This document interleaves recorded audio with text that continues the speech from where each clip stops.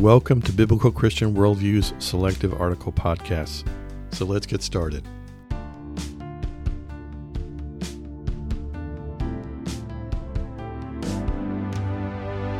Today's podcast is entitled Biblical Christian Salvation in less than 150 words.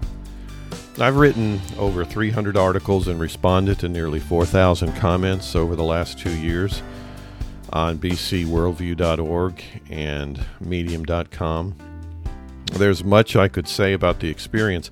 However, my reason for investing the time has been and continues to be to use it as a frail way of sharing the good news of Jesus Christ to a lost and dying world. Yes, there's much more than the gospel offered in my writing and the podcasts that we've done. However, the intent has always been to attract an audience in order to share the greatest gift one can offer another person, an eternal, personal relationship with the Creator of the universe. It's with that thought that I've been boiling down all of my core theology over the last few weeks, using the question, what makes a Christian, as a catalyst? Ironically, that ridiculously long podcast that went out a week or so ago was probably the most important one I've done.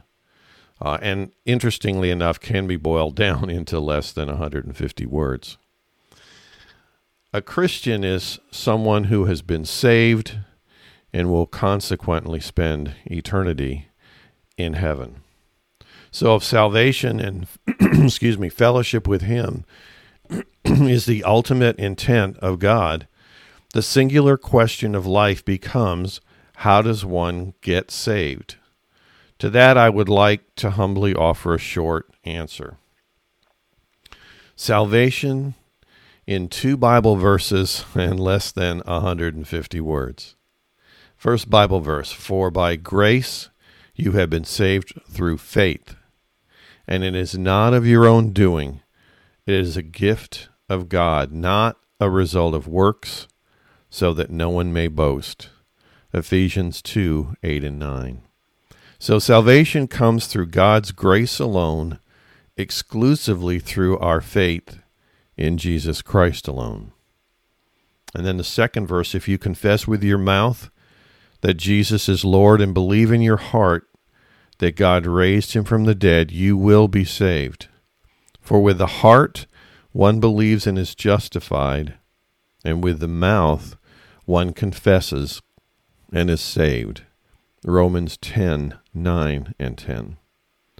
So we must profess that faith I mentioned earlier by openly acknowledging Jesus Christ as both our Savior and our Lord.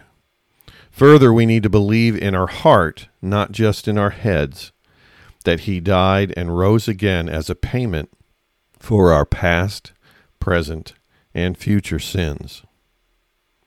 So 146 words to be exact. We can all spend our days talking about the latest election results or the theology of speaking in tongues and everything in between. In the end, we will either go to heaven or hell for eternity, regardless of all that we say or all that we do. Solomon, the wisest man beyond Jesus that ever lived, said life is vanity of vanities. Shakespeare made the same point by saying we strut and fret our hour upon the stage and then are no more. Salvation brings infinitely more to man than anything we can possibly acquire through our own efforts. And if it can be explained in less than 150 words, how amazing is that? God bless you as you serve Him today. Today's podcast article was brought to you by bcworldview.org, providing honest reporting and analysis on the intersection of contemporary issues and theology based on a biblical Christian worldview. May God bless you as you continue to walk through this life with our Savior and Lord.